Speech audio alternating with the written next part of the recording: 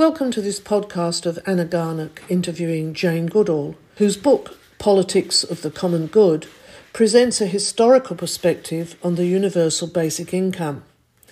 This outlines a way to restore a new economy for the common good, with its core principles of community, work and resources.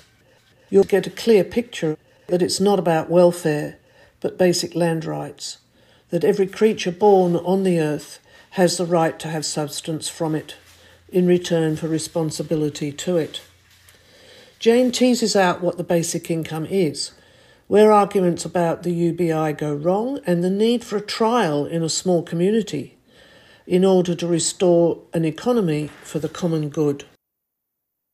Hello, and welcome to the New Economy Network Australia, NENA podcast. My name is Anna Garnock, and I'm grateful to interview folks involved with NENA, Australia's largest multi-sectoral network of innovators, changemakers, and advocates working for an ecologically sound and socially just economy. Today, we are interviewing Jane Goodall. Jane is an emeritus professor at the Writing and Society Research Centre, Western Sydney University. Her research is concerned with the dynamics of cultural crisis, historically and in the present. She's the author of a wide range of books and essays on literary and cultural history, and her most recent book is The Politics of the Common Good. She writes regularly for Inside Story and the Canberra Times. I'm really excited to meet with you today and have big chats. Thanks, Jane, for joining us. Thanks, Anna. It's lovely to talk. Great. Well, I'm going to dive straight in because you've got a very rich and exciting past and present, I think. So can you please start by telling us a bit about your current work and your role with the Western Sydney University? Okay.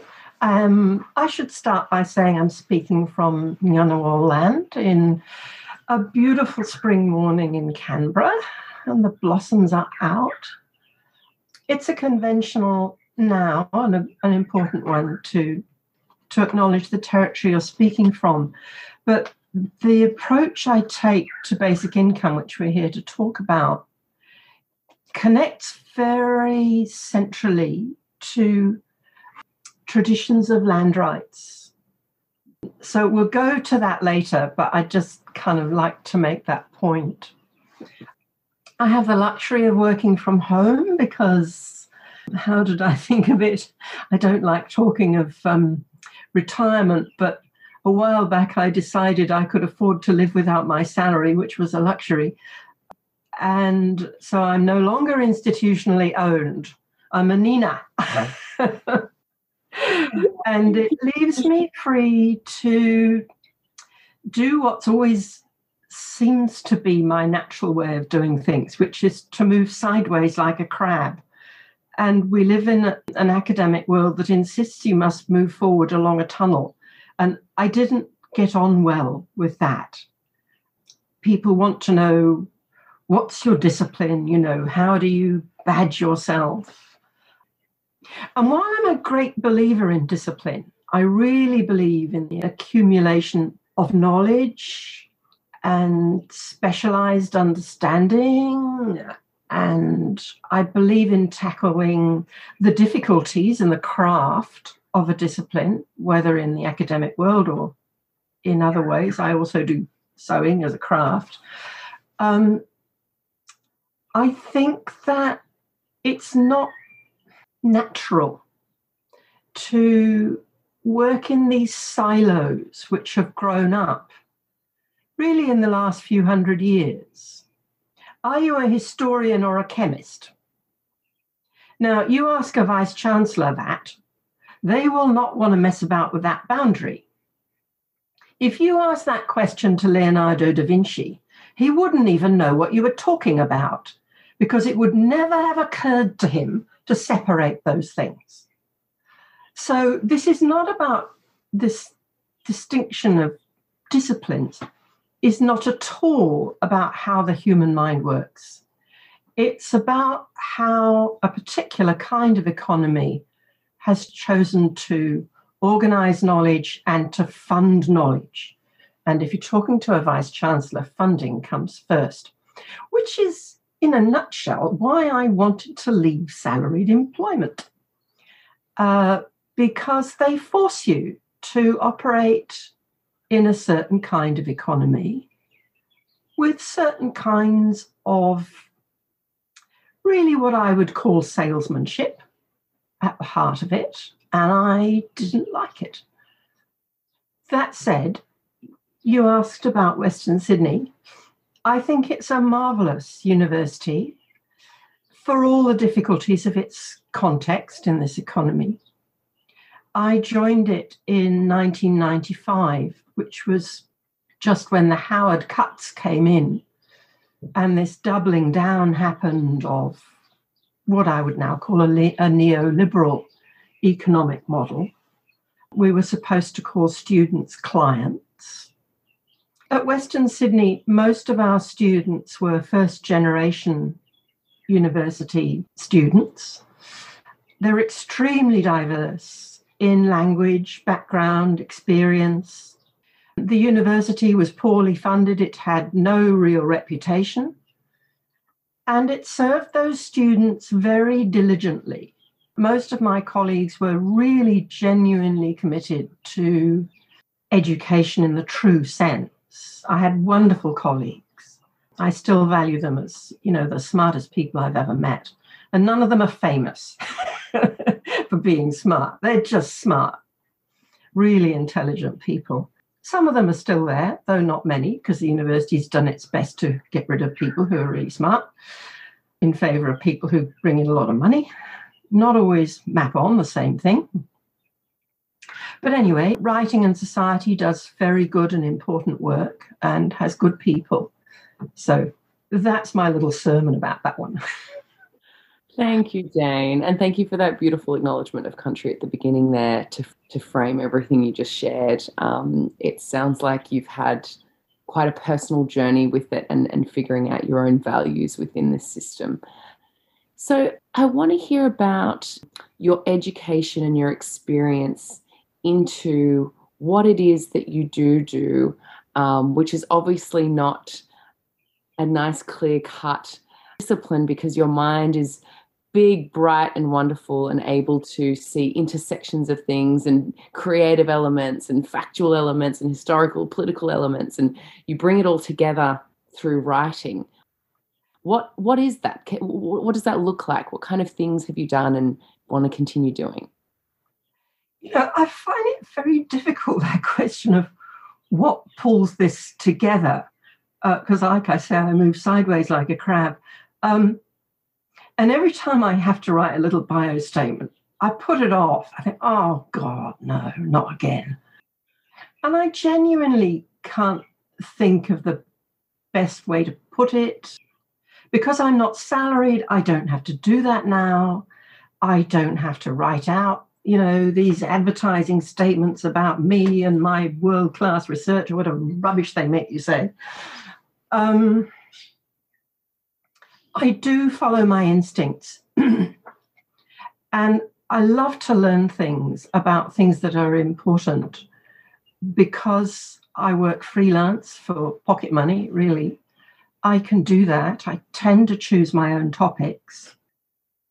I was very fortunate to fall in the way of an independent publication called Writing and Society, edited by Peter Brown, he had a history working as a producer at the ABC and in numerous other kind of publication and journalism roles.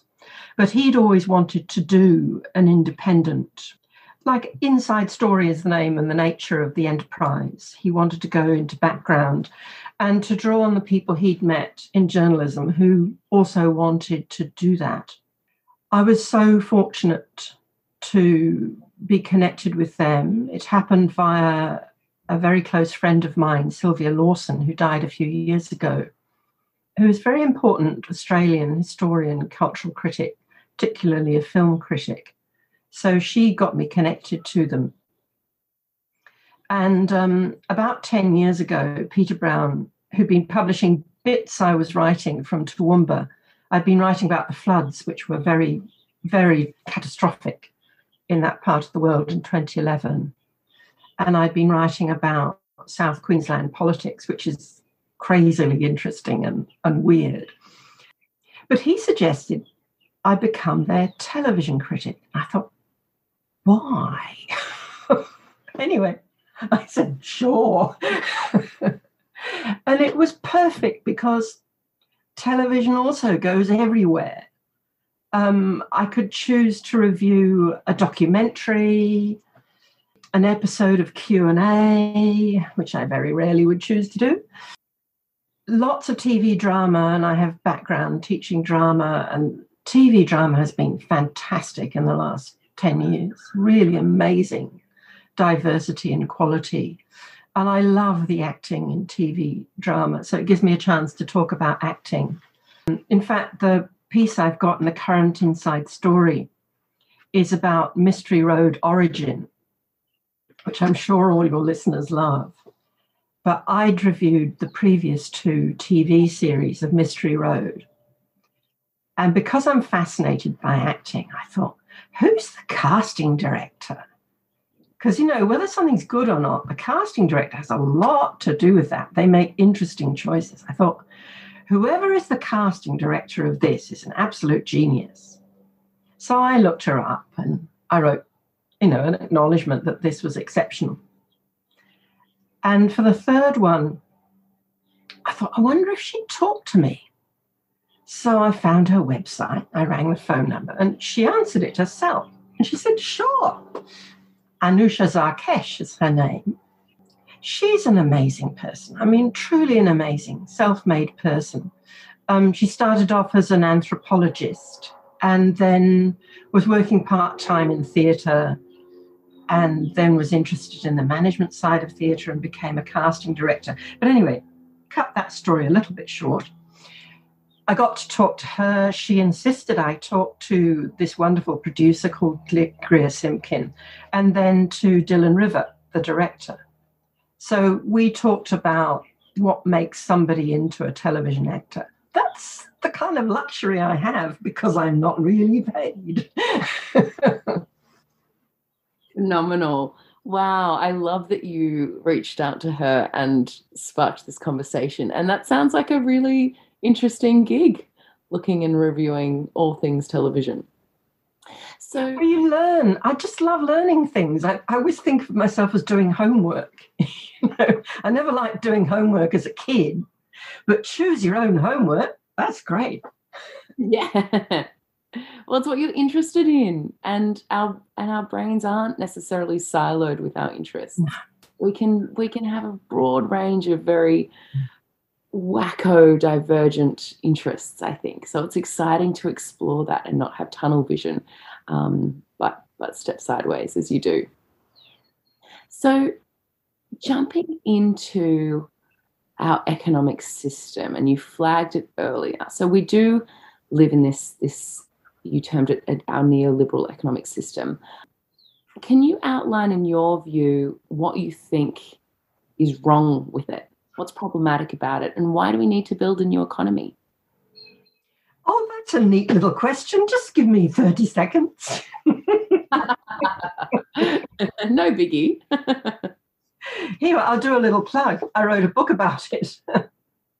The politics of the common good. Right, perfect. Because I was interested in that question. And what actually sparked it, I was reviewing a Q&A. It is the most frustrating program, that.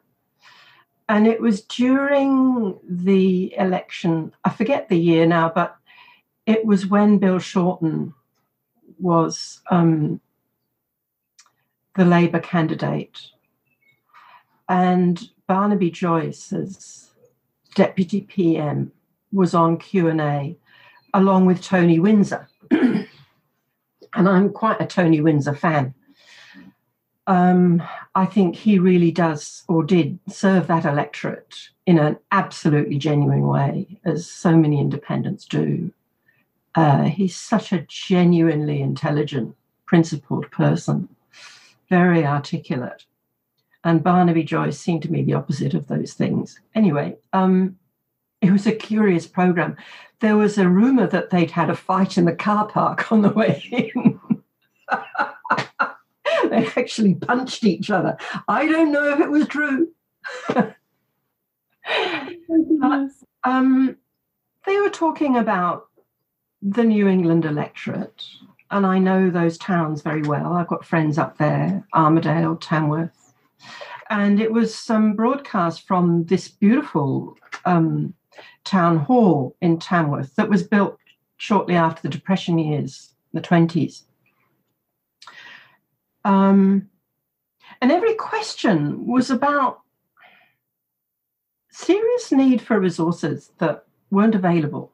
So there were questions about the availability of essential medical services for which people had to drive to the nearest capital city, mental health services with teenagers at risk. There was somebody who had a farm not far out of Tamworth and couldn't get any internet access. How can you run a farm without, that's a business, you know? And every so often, you know, they'd answer these questions, and Barnaby Joyce would claim they'd done this, done that, and every question. But, you know, the economy, we had to take care of the economy. We've got to be careful about not wrecking the economy. And at some point, something split in my head, and I actually found myself standing up. I didn't actually throw anything at the television, but I shouted back at him, "Why are we so poor? As a people, why are we so poor? You're the deputy PM of a government that's been in power for years, and you unashamedly, absolutely without shame or embarrassment, tell your constituents who stupidly voted him back in that you can't afford essential services. Well, why not? We're not a poor country. What have you done with this famous economy you're talking about? Who do you think it serves? Is it some god we're all supposed to pay into? Isn't it supposed to serve us back again?" So, you know, what happened to the common good, and what happened to the very principle that an economy is supposed to serve the common good? And as soon as you ask that question, you get into ideology, because the first answer to it is that the corporate sector and certain people in the corporate sector who really liked power and wanted lots of it got very interested in an ideology that called itself neoliberalism. It is a word, it is a thing, it does have a highly specific history going back to the end of the Second World War in the middle of the 20th century. They were terrified of communism. They were so terrified of communism, they thought they had to do everything that was the opposite of it. But whatever you've got against communism, and certainly it's not been implemented in a happy way in most of the examples we know of, communism began as an attempt to serve the common good. And if you do the opposite of everything you think is communism, you're going to do the opposite of everything that is for the common good. And that's what's happened. So our whole machinery of economic life is devoted to sending money upwards. We know that. We know about the 1%. We've said it till we're blue in the face. But nothing, it seems, can be done, because it's like a machine. Nobody really knows how to change its engineering. And they don't have the political will to do it. And they haven't been able to persuade the electorate, the people, that this is what needs doing. The last time I saw anybody really seriously try to persuade in that way was Jeremy Corbyn in the UK. And I have a lot of respect for that guy. But he was absolutely bagged by all the media, and not just the tabloids. The BBC were shamelessly anti-Corbyn for no reason. The Guardian UK ran a campaign against him for no good reason. And essentially, he was trying to save the country from austerity. And thanks to the noble institutions of places like the BBC and the Guardian, and all the Murdoch tabloids, of course, they've now got a government that has deepened poverty. They have absolutely terrible, terrible child poverty in the UK. There are kids going to school without lunches and kids stealing each other's lunches. And that was happening during that election campaign a few years ago. They have a collapsed National Health Service. They have power bills like ours that are just astronomically going up, and old people, none of whom can afford to heat their houses. They're in dire straits because they're stuck in a machine and they don't have the intelligence or the will to change it. They had a chance and they blew it. And they're stuck now. I don't know how far downhill they'll go, but they're going very far down very fast. So it is a crisis. It needs to be understood. I did quite a lot of history for that book, and I saw it as a triangle. We have the British model, the American model, and the Australian model. And they're all linked. They have the same kind of government parliamentary system. They have the same official language in English. They share a lot of history. And they share a lot of political habits and trends. So I was looking at that kind of triangle.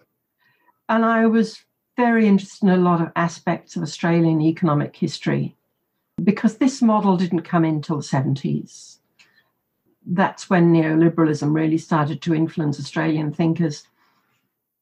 And it got into government policy hard and fast in the Howard era, because Howard had several ministers who were actually formally involved in the promotion of neoliberal ideology through the think tanks. Interesting perspectives, and I think a perfect segue into you connecting then with Nina. Can you tell me what motivated you to connect with Nina, how you connected, why you connected, and what you've done with Nina?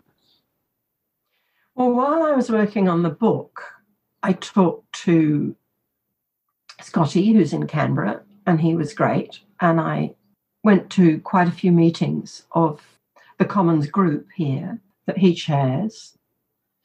And then I went to the Nina conference in Perth and was very interested in all the papers. So I took a lot from that conference as background and followed up on some of the speakers and read work I hadn't read before.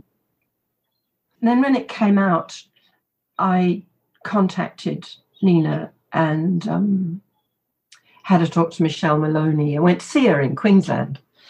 And at the time, because the book was out and I was kind of moving sideways like a crab, I thought, look, the thing I want to get out of this now, looking to the future, is the basic income direction. That is the way to restore an economy for the common good. I think it's the only way.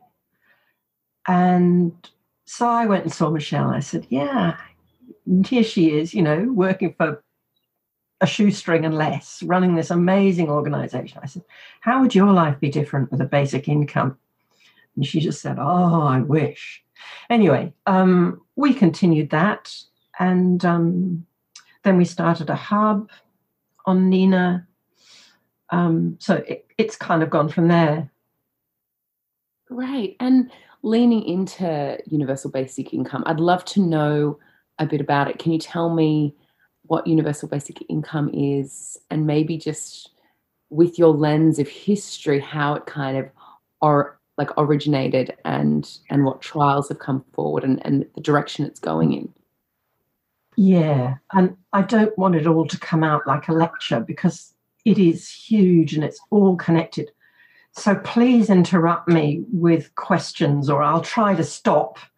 And if you just feed in what questions come up for you, because Q&A is the best way to deal with this. Like everything I say will give you a thought or a question. And so let's try and do it as dialogue. Sounds good. Where does the idea come from? It goes back a very long way. If you go to any culture prior to the Industrial Revolution, or a culture that's still got a very traditional economy, indigenous-based economy, that hasn't really been through the Industrial Revolution in the way that, say, Europe and America and Australia did, most of those traditional economies are built around an assumption that the people need subsistence. Now, they don't always get it. There's famine, there's overpopulation. Wars may ravage the country so that, it doesn't recover for generations. But neoliberalism has deftly swept that idea under the carpet. Nobody has a right to anything unless they earn it. And the only way they can earn it is to work for somebody who can afford to pay them. Now, a whole succession of things comes of that, which I'd like to talk about separately, because that's the employment side of my argument, which is a particular thing I'm wanting to push that I think is being missed in the basic income debate. So I'll just put that to one side and return to the question of what basic income is. In Australia, we know about land rights. So back to Ngunnawal land. This land, before it was built on, and the house I'm sitting in was bought and sold, was not owned by anybody as an individual. There were no names attached to it in ownership. It was a resource. So there might have been forestry. There are creeks and rivers nearby. And people lived off the land, which they had various ways of managing and cultivating. And you can read Bruce Pascoe's book about that. It's possibly he's overstated the case, but I don't care. It needed stated, and it's been understated or ignored for centuries. So good on him. And you learn a lot from Bruce Pascoe. And some of it is incontrovertible, like the use of certain kinds of grain and seed to mill and make bread. Now, nobody bought and sold that. The land gave it to them, and that was how they saw it.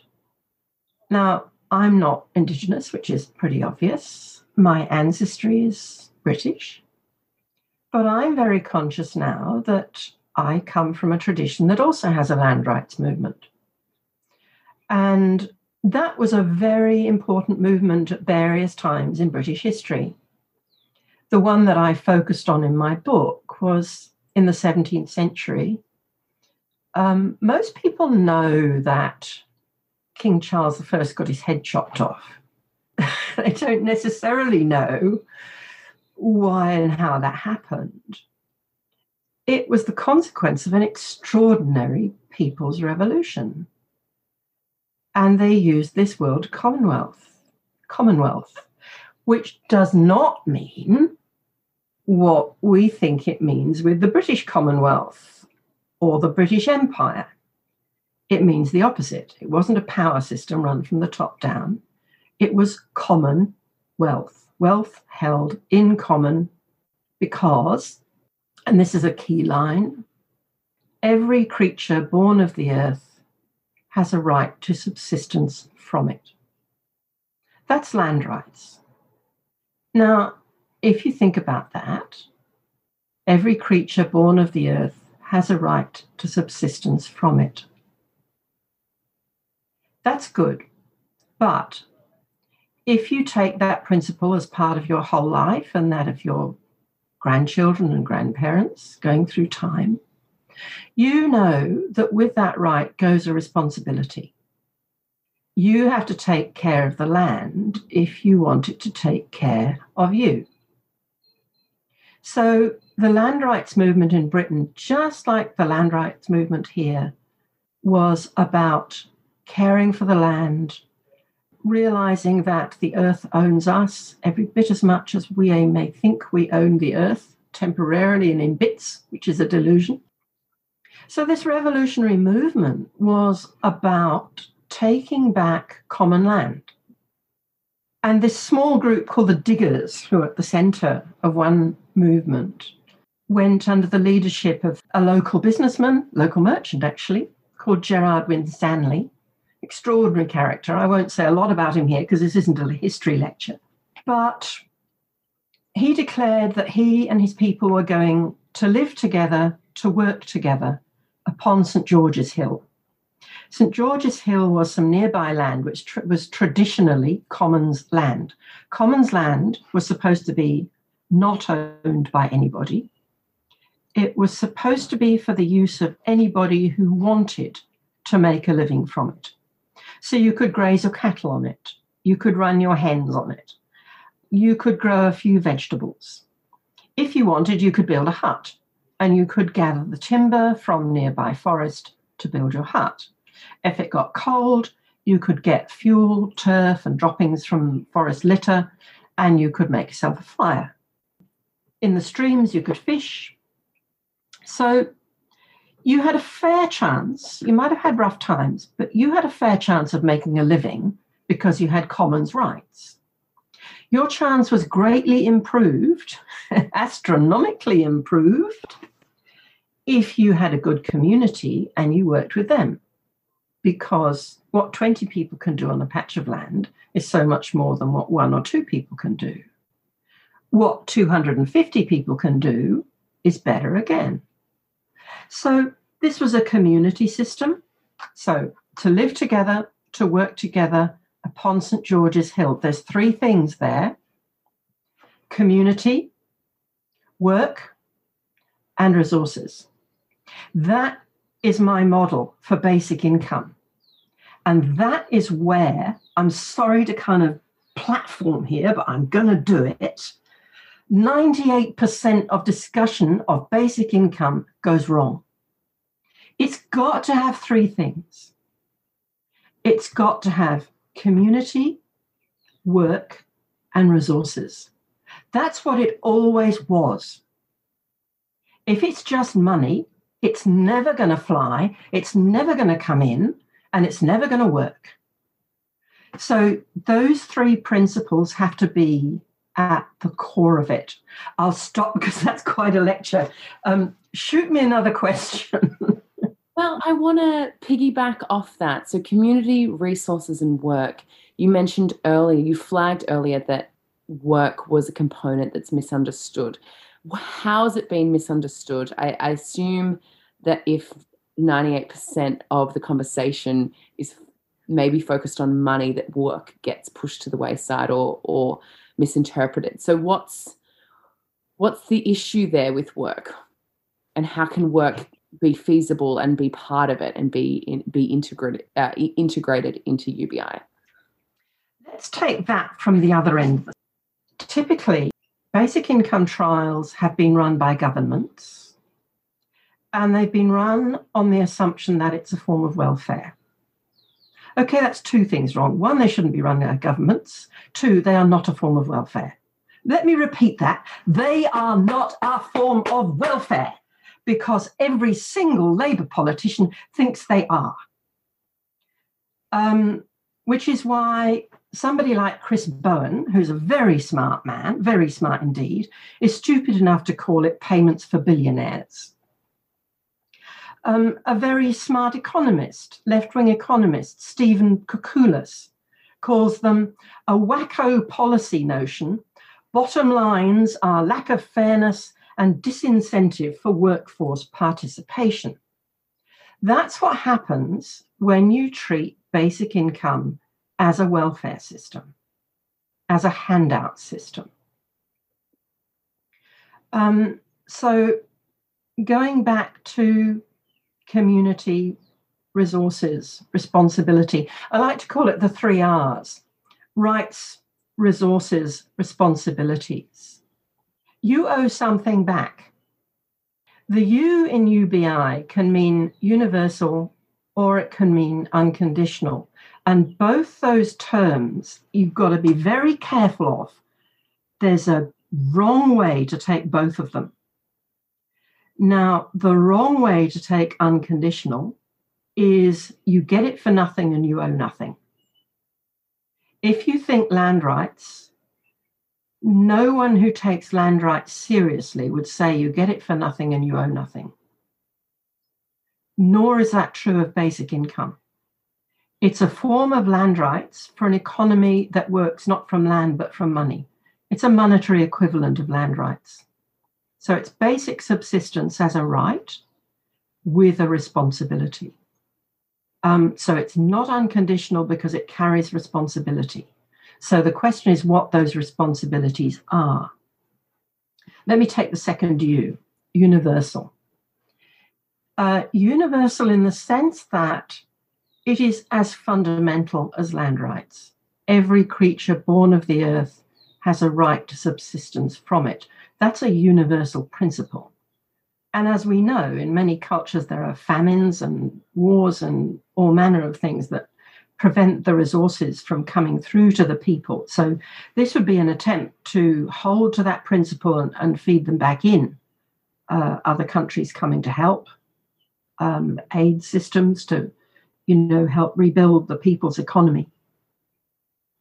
But curiously, universal also has a wrong way to be thought, because keep pegging it to land rights and you'll realize that the local is critical.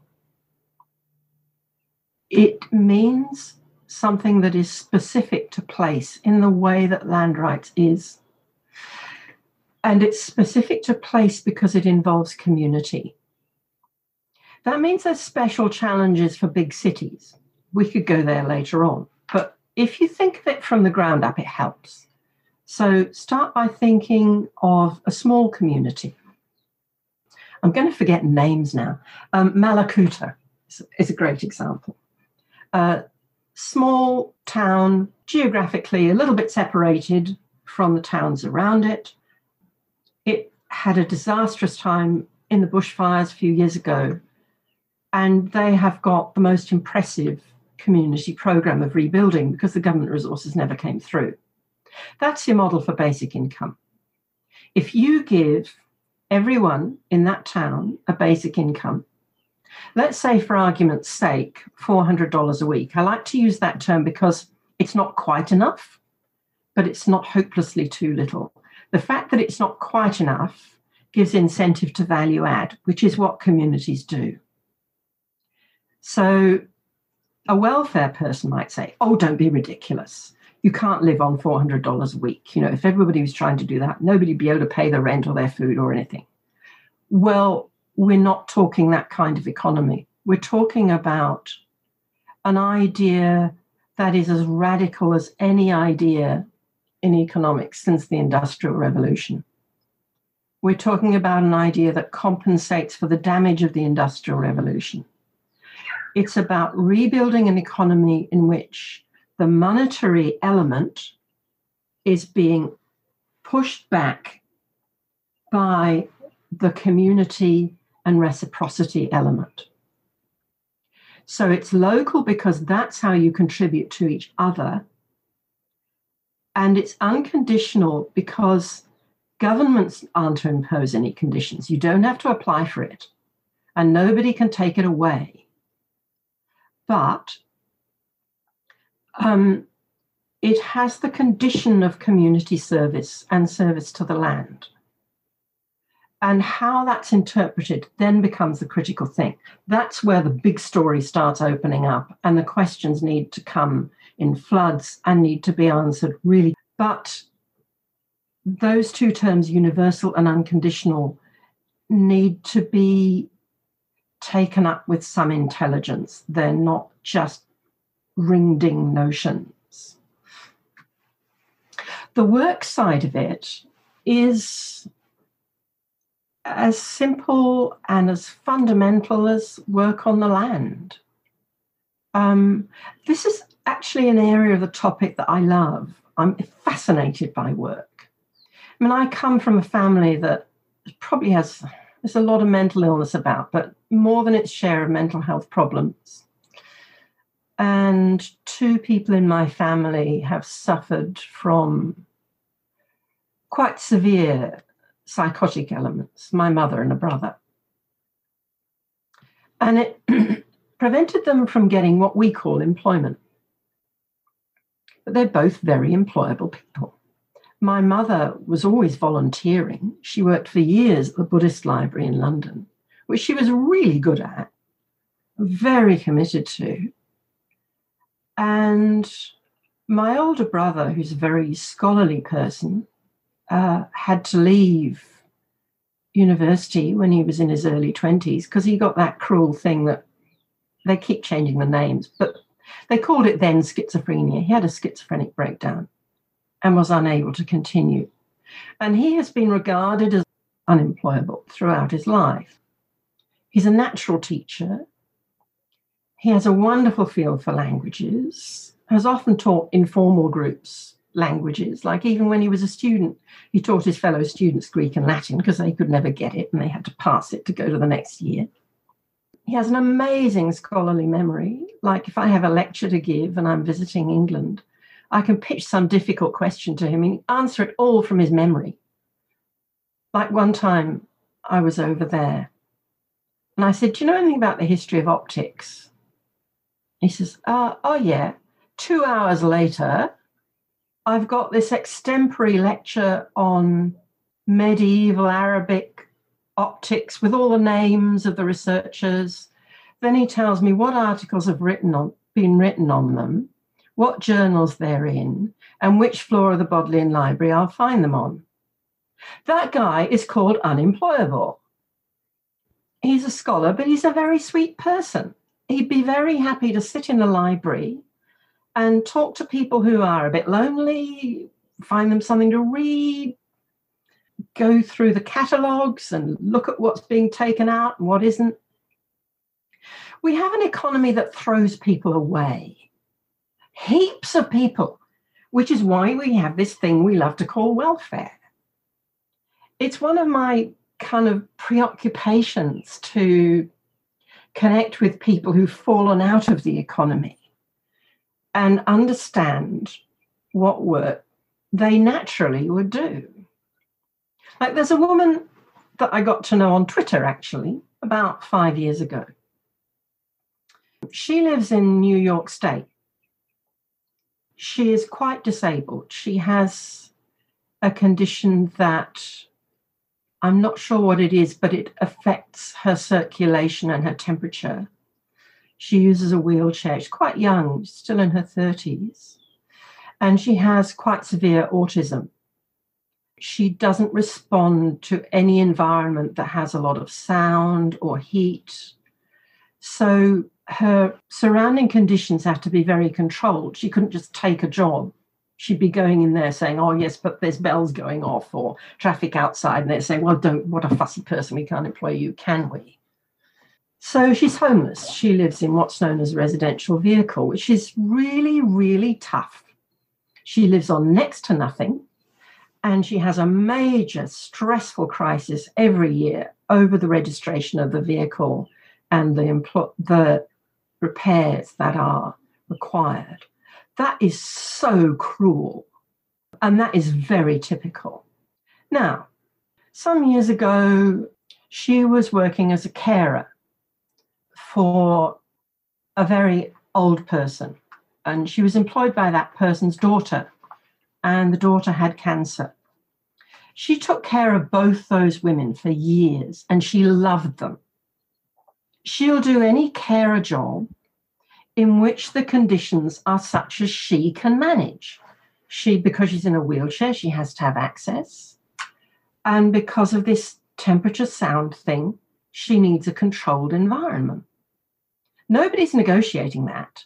Yet throughout the country, people are absolutely desperate for carers. She's really good with animals, which is the case of a lot of people regarded as unemployable.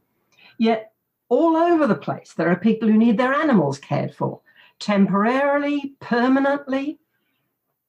Often what happens is that these jobs are jobs nobody wants to pay for, because the way we have constructed this weird fantasy of the thing we call an economy is these jobs are regarded as a cost.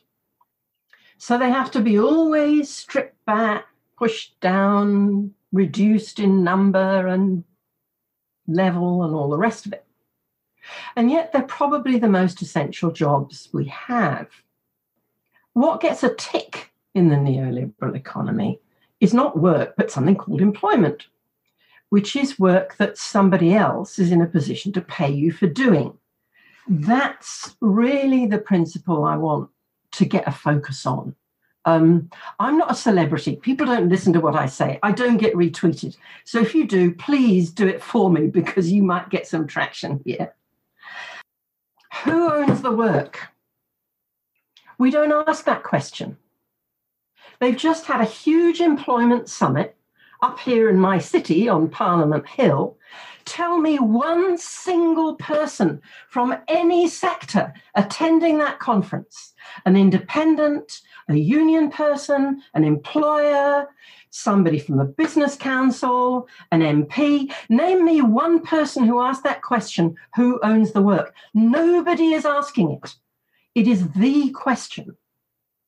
Because if the only thing we regard as work is what somebody can pay you to do, it means we've got large sectors of the working public involved in forms of employment that not only don't really contribute to the economy of the common good, but are actively damaging to it.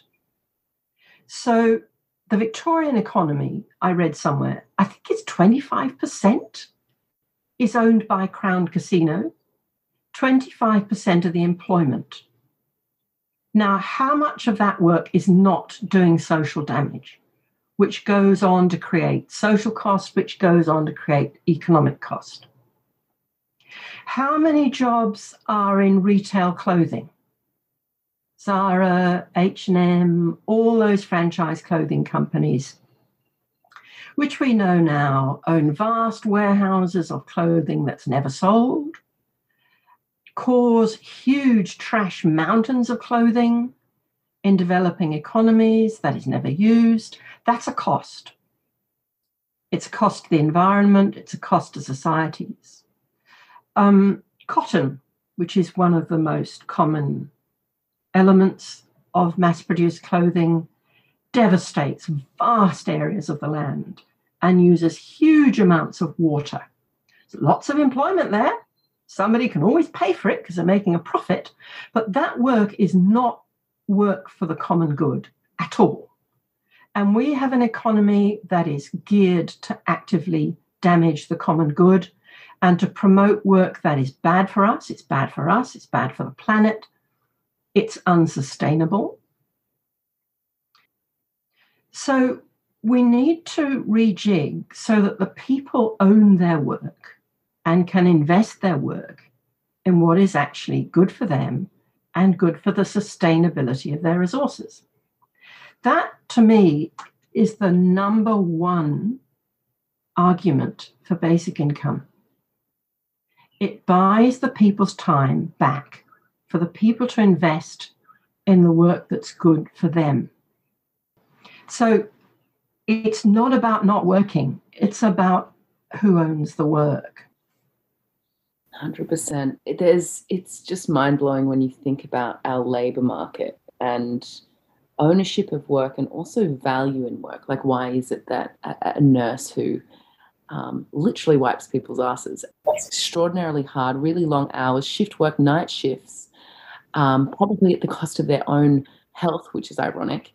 Meanwhile, somebody playing with some numbers behind a screen and investing here, there, and everywhere in the paperless economy earns more than tenfold what that nurse who's giving back to our community earns. So I think ownership of work and how we value work and why, for example, you mentioned the care industry is so undervalued compared to industry and technology and engineering and other forms of work. So they are really important questions, and I hope that it somehow gets filtered into the mainstream, which seems like one of the biggest challenges. I think, in a way, this is an optimistic thing, because unfortunately humans are not very good at changing the way they operate. Change will be forced on us. And every time I see those images of the trash mountains and the trash islands, I'm sure you've seen them. I mean, there's a trash island the size of a small continent floating around. And is it the Pacific Ocean? One of the major oceans. And that makes me think the generation that would be of my grandchildren are going to spend their working lives dealing with their grandparents' trash. That's going to be their work. Whether they like it or not, whether the human race likes it or not, the work of the future will be the work of recycling, which is not a particularly big word in our economy. It's getting bigger. It's going to become one of the biggest words in the language, and it's going to become the form of employment, or the form of work. I prefer to talk about work rather than employment, because employment implies the ownership of work. If you think about one of those trash continents or the trash mountains that are around in parts of the world where they deal with all our refuse clothing, so many different kinds of human ability and expertise are needed to deal with that. It's going to need, at the level of raw matter, you can't just recycle old clothing. It should never have been clothing in the first place. It's made out of rubbish. I make clothing. I know what you need to make good clothing. And what they make it out of should never be clothing. It's just trash. It always was trash. So it's raw matter. And in bulk, what you need to deal with raw matter is chemical engineering. You need it analyzed for its components. Then it has to be reprocessed into usable form. And because it's bulk, we have to think about where we're using bulk matter.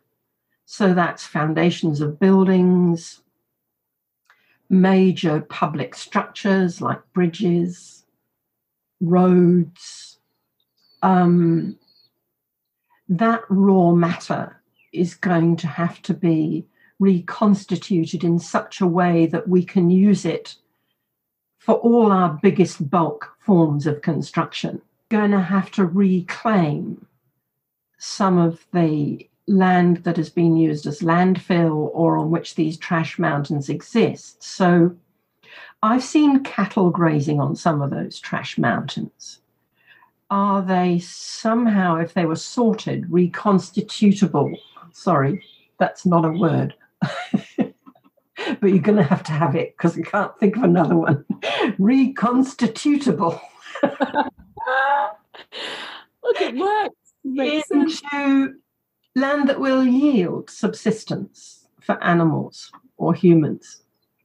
A lot of it is sorting, which is a sophisticated human business. It always has been.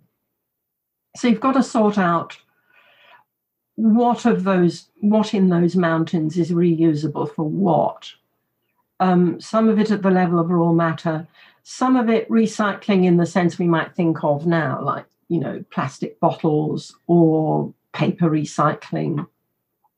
Some forms of cloth can be recycled, but not nearly the way that the industry likes to pretend. Water is going to have to be recycled. I mean, thanks to Jeremy Corbyn's loss of the election, thanks to the BBC and The Guardian, I can't credit them often enough, Britain now has filthy sewage water in all its rivers and all its coastlines. That's got to be dealt with. So there are skills involved in that at all levels, from high-end scientific work to figure out, the chemical sides of it, down to just people of goodwill working together, picking up rubbish, managing their own waste. So basic income underwrites a new economy.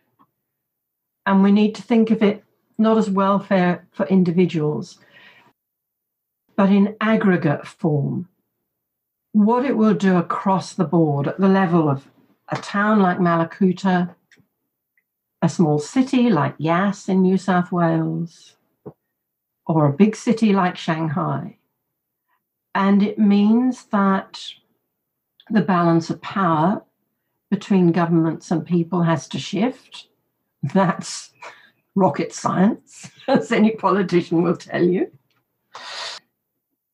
It means moving away from the monetary economy to an economy where people are paying each other back through different kinds of reciprocity. Everything from community markets to exchange of services. You alluded to the Labor government's disinterest in universal basic income earlier with some of the comments that have been made. I'm wondering about appetite from the government, even for pilot projects in Australia. Do you see it as something that actually could have some teeth here? Do you see it as something that, do you see it in our future in Australia? And do you see the government ever being open to giving it a go? I think the thing is to make the government into not the mover of this, but something that is moved. And this is really something I'd love to get going through Nina. I think we need a trial that is community initiated. The ideal circumstances for it would be a place like Lismore that's been hit by a natural disaster, or the small town of Grantham near where I used to live in southeast Queensland. They were hit by the floods and they've been hit again, where money has simply got to be put in there. And the government has made a complete pig's ear of, assistance. They just haven't done it, basically. And people are left destitute. So a community that's got to be supported, and governments will at least accept the principle, even if they don't know how to respond. And if you feed basic income into a situation like that and ask the community to make their own plan, and because they're stressed, then maybe that's where Nina could help. We could collaborate with them on making a plan to suit them and their circumstances. So this would lay out the conditions in which people participated in the basic income. So it's not unconditional from the community point of view. It's unconditional from the government point of view. The government doesn't get to set conditions on people, but the community does. And it should be specific to the needs of that community. So if there has been a disaster, there's going to be a lot of cleanup stuff. There's going to be a lot of rebuilding. Even mending fences has been a massive thing following the fires. So all those things need to be considered, how this work will be shared because it will be paid for. $400 a week, maybe not a great deal if you're a single parent with kids. How are you supposed to cope on that? But your mother's got it. Your sister's got it. Your kids will get it when they're 18. Your neighbours have got it. The people who own the local businesses have got it. This creates a different circumstance. More people will be sharing what you're dealing with. So things that might have been costs, like electricity, Kevin's got a great plan for a community battery. So let's not pay for electricity out of that 400. Let's take that on as a community plan and a community cost. Childcare, let's do that as a community plan, not as something costed in the monetary economy. House repairs, likewise. So a lot of things that might have been costs to that single parent would not be costs anymore. And because they're already, as a parent, say, of two small children, doing a lot of unpaid work, they would be one of the first people to be the beneficiaries of other people's work. People in that community already have a lot of money. We're coming to the end of our time today, but I have in other presentations spent a lot of time on that, because if you take that triangle, rights, responsibilities, resources, somebody who's got $200,000 a year, they have a choice. They can opt out, which is fine. Anybody can opt out. But if they opt in, they opt into the triangle. So they're doing their share. They don't need the money. They could contribute it to a central pool. They could contribute their resources. Say they own buildings. They might make a building available, gratis to public activities. If they've got skills, let's say they're a legal expert, they might give their time pro bono to the community. So that's the way. It's not payments for billionaires, Chris Bowen. Please do a bit of thinking. We pay you for it. The billionaires, or the people who are well off, are encouraged to think differently and to act differently. And that's generally good for our culture. It's part of the ideological shift because they're part of a community, which then gives back to them. You know, they're away at a conference. They got a sick dog. Somebody will come and care for it. And it feeds back into, as well, people such as your mum and your brother who have incredible skills and motivations and interests and beautiful brains and motivation to be a part of a community and help support a community to actually be integrated into our world so that we can all learn from and benefit from their beautiful minds and them not being, you know, ousted on the edges because they don't fit into our standard of what it is to be somebody who's employable. Yeah. So there's so many flow-on effects, I think, for community. So bringing that back to Nina, what would you like to see Nina do now and into the future in this space of UBI and in other areas? Because Nina has, you know, it's this wonderful network of all these minds coming together, thinking of alternate systems. How can we actually run a world of rich in people that doesn't come at the cost of exploiting our precious biodiversity, our precious ecosystem, our precious, you know, climate? Where would you like to see Nina going into the future, and where would UBI fit into that? Well, Nina is us, I guess. So it's everything from what we're doing now, which is connecting with each other and our different places and focuses. I've had a lot of conversations with Nina people about this. I would say at least a dozen detailed conversations. And it seems to be, I think we're all thinking along these lines in our different ways with our different emphases. I really would like to see a trial. I'm certainly aware of my own limitations. I probably speak too stridently, but I'm so frustrated about all this. I'm so frustrated by human stupidity. And we don't have to be so stupid. You know, Nina is a great resource for genuine intelligence, I think. I think, you know, the onus is on the likes of you and me. I'm still working to try and get contact with people who would like to set up a trial. I'd love to have conversations. I'd love them to be completely informal on my part. I don't represent any organisation, but I'd be very happy to just engage in dialogue, respond to questions, participate in research, write documents. I think if we could get a small or medium-sized community to present an application to government for a basic income trial on the basis of need, and disaster recovery would be that, we could get it happening. But it needs to be a whole of community. Like I keep thinking Malakuta or Grantham, but everybody in that area. And the only criterion is that they have lived there since before the disaster. They've been a homeowner or, you know, but they've clearly lived there. They're on the electoral register. And then if there are borderline cases, the community themselves arbitrates on whether they're in or out. Good luck. I really hope the people and the resources and the motivation all come together to bring out a trial. It'll be incredible to see that. I mean, in the meantime, if anybody listening to this wants to be part of this, knows people, please contact me. I'm very happy to put people in touch with each other, to have meetings and discussions with people, see if we can push this forward. We need to get beyond the stage where we're talking and writing about it to something happening. And it can happen.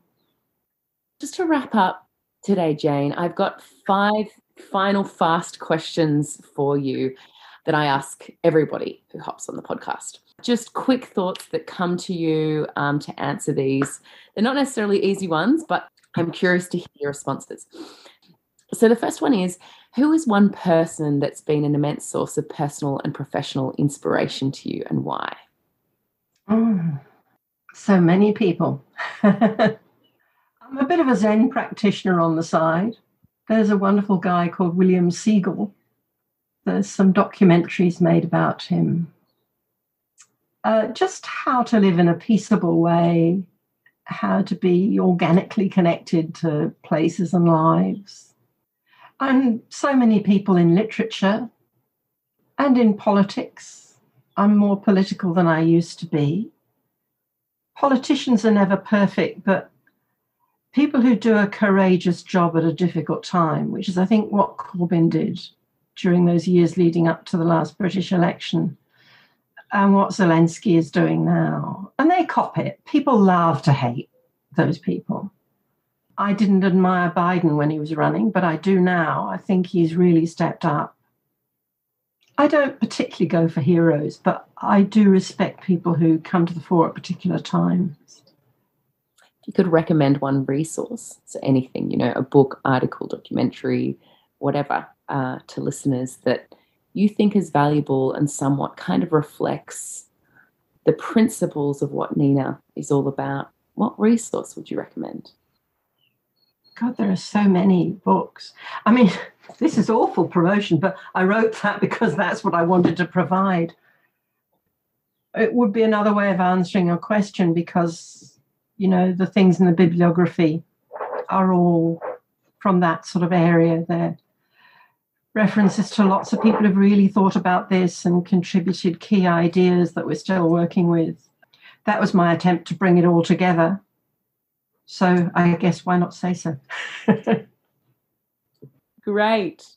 Absolutely. I'll be sure to check out your book, Politics of the Common Good. I feel like it's going to be rich in all sorts of things that we could all learn a lot from, I think. It's the sort of thing you can read in bits. You don't have to go through the whole lot. Yeah, great. I love that. Yeah. How do you navigate the daily dilemma? Our economy is founded on infinite growth, and that comes at all sorts of clearly harmful implications. As such, you've dedicated so much of your life's work to really challenging that. And on the other hand, you live in our system and you need to eat and and purchase things. So how do you kind of reconcile those two truths? Well, we're none of us completely in control. I think especially in this kind of economy, and so many people, the primary stress is economic. I mean, right now, you know, people quite terrifyingly faced with the loss of properties into which they've invested everything, all their working hours, all their cares, the things they've deprived themselves of to save, and this is all at risk, and they seem to be completely without any control over the situation. I think we're all a bit in that. And looking at my own situation, I suppose now, not being a young person, I can see it as a shape. I mean, I came out of a family that had a lot of problems because of this mental health. So from the age of about 17, I was very aware that I had to be self-sufficient. But at the time, I got the luxury of a free university education. That was an enormous boost. Then I worked really too hard. I worked like a demon for some decades in the academic world, trying to do what they wanted, which to a large extent I managed to do.